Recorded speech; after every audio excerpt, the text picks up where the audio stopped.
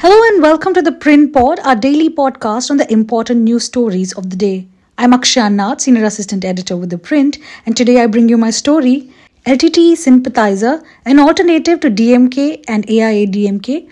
What is NTK, Tamil Party, in eye of NIA storm? In the early hours of 2nd February, controversial Tamil YouTuber Duraimurugan had some unexpected visitors at his Tiruchirappalli residence, the Central Counter-Terrorism Agency National Investigative Agency (NIA).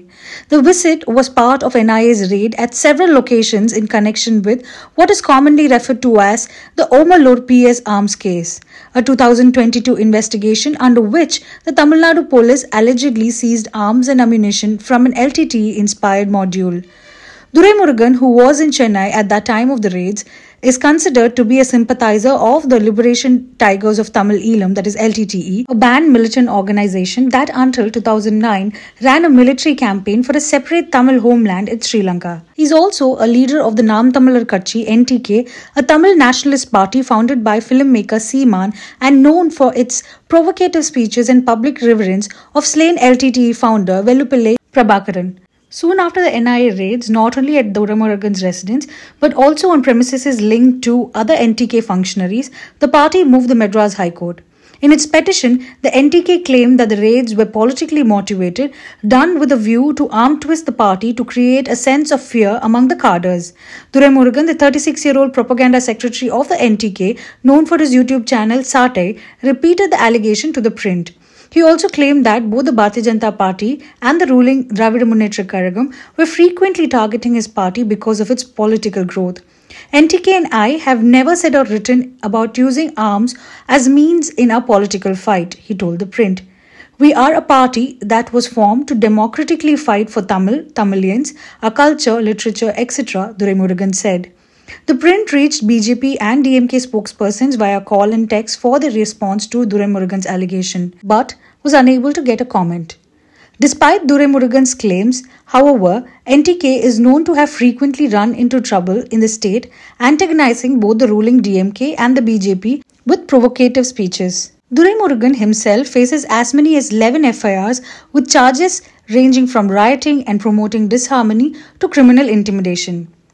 On its part, L. Murugan, a BJP leader and the Union Minister of State for Information and Broadcasting in the Narendra Modi-led NDA government, said that the raids were conducted only after confirming that their activities were against the interest of the country.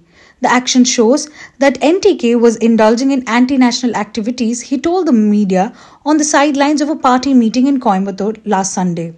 According to political observers, NIA's action poses a genuine challenge to the party, which projected itself as an alternative to the two main Tamil parties, the DMK and the rival AIADMK. The NTK have separatist and extremist views on issues, and it makes it a valid investigation by NIA to rule out doubts, political analyst JVC Sriram told the Print. Seeman, known for Tamil movies such as Panjalankuruchi in 1996 and Thambi in 2006, launched the NTK in 2010, chiefly in response to the Sri Lankan civil war ended the year before and which is estimated to have killed 1 lakh civilians, many of them Tamil. The filmmaker sees the NIA raids as a way to threaten the NTK. They ask whether we send money to LTTE. For a long time, they had been saying that I had been receiving money from the LTTE. Now they're saying this. Government only has been saying the LTTE is non-existent. Then how can we send money to them? He told the media after the raids. According to analysts, the NTK has seen a marked growth in the state in terms of vote share, although it has yet to win a single seat. In 2016 Tamil Nadu Assembly polls, when the party made its electoral debut, it polled 1.1% votes.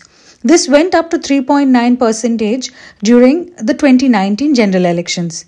By 2021 Assembly polls, NTK vote share had grown to 6.6%, the third largest party after the DMK and the AIADMK. The party is often the default choice for the people who haven't decided whom to vote for or who would have otherwise opted for Nota, analyst Sriram told the Print. Although from the outside a party like NTK looks like it has no relevance, on the ground you find that there's a lot of support for it, he said. It is probably not getting translated into votes, but there is unbelievable traction for the party, he added. YouTuber Duraimurugan claims to subscribe to the Dravidian ideologies of the Dravidar Karagam, a socialist movement by E.V. Ramaswamy Periyar that has sprung up parties like the DMK and the AIADMK.